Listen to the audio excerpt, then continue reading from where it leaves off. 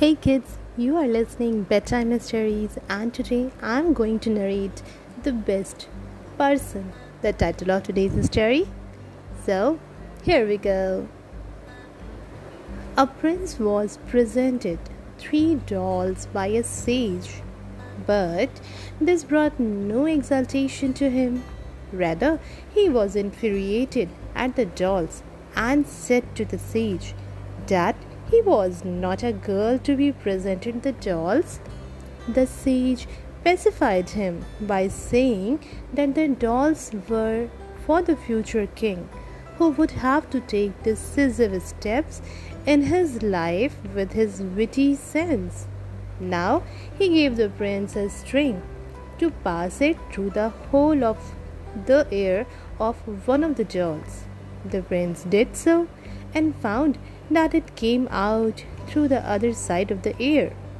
Another string was given that came out of the mouth through the ear. The third string did not appear from anywhere else. The prince was perplexed. Then the sage described that the first doll represented a person who never retained anything.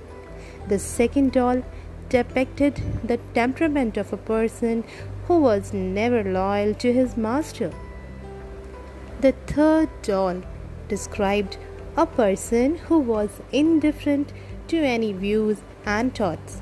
The sage further explained that the best person in the world is the one who accepts everything, speaks out when it is necessary, and pays attention to petty things.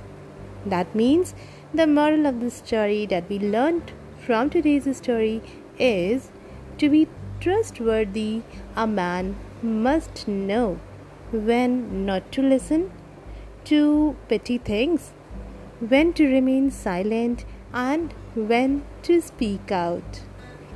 With these words, I'm taking care of. Till then, take care.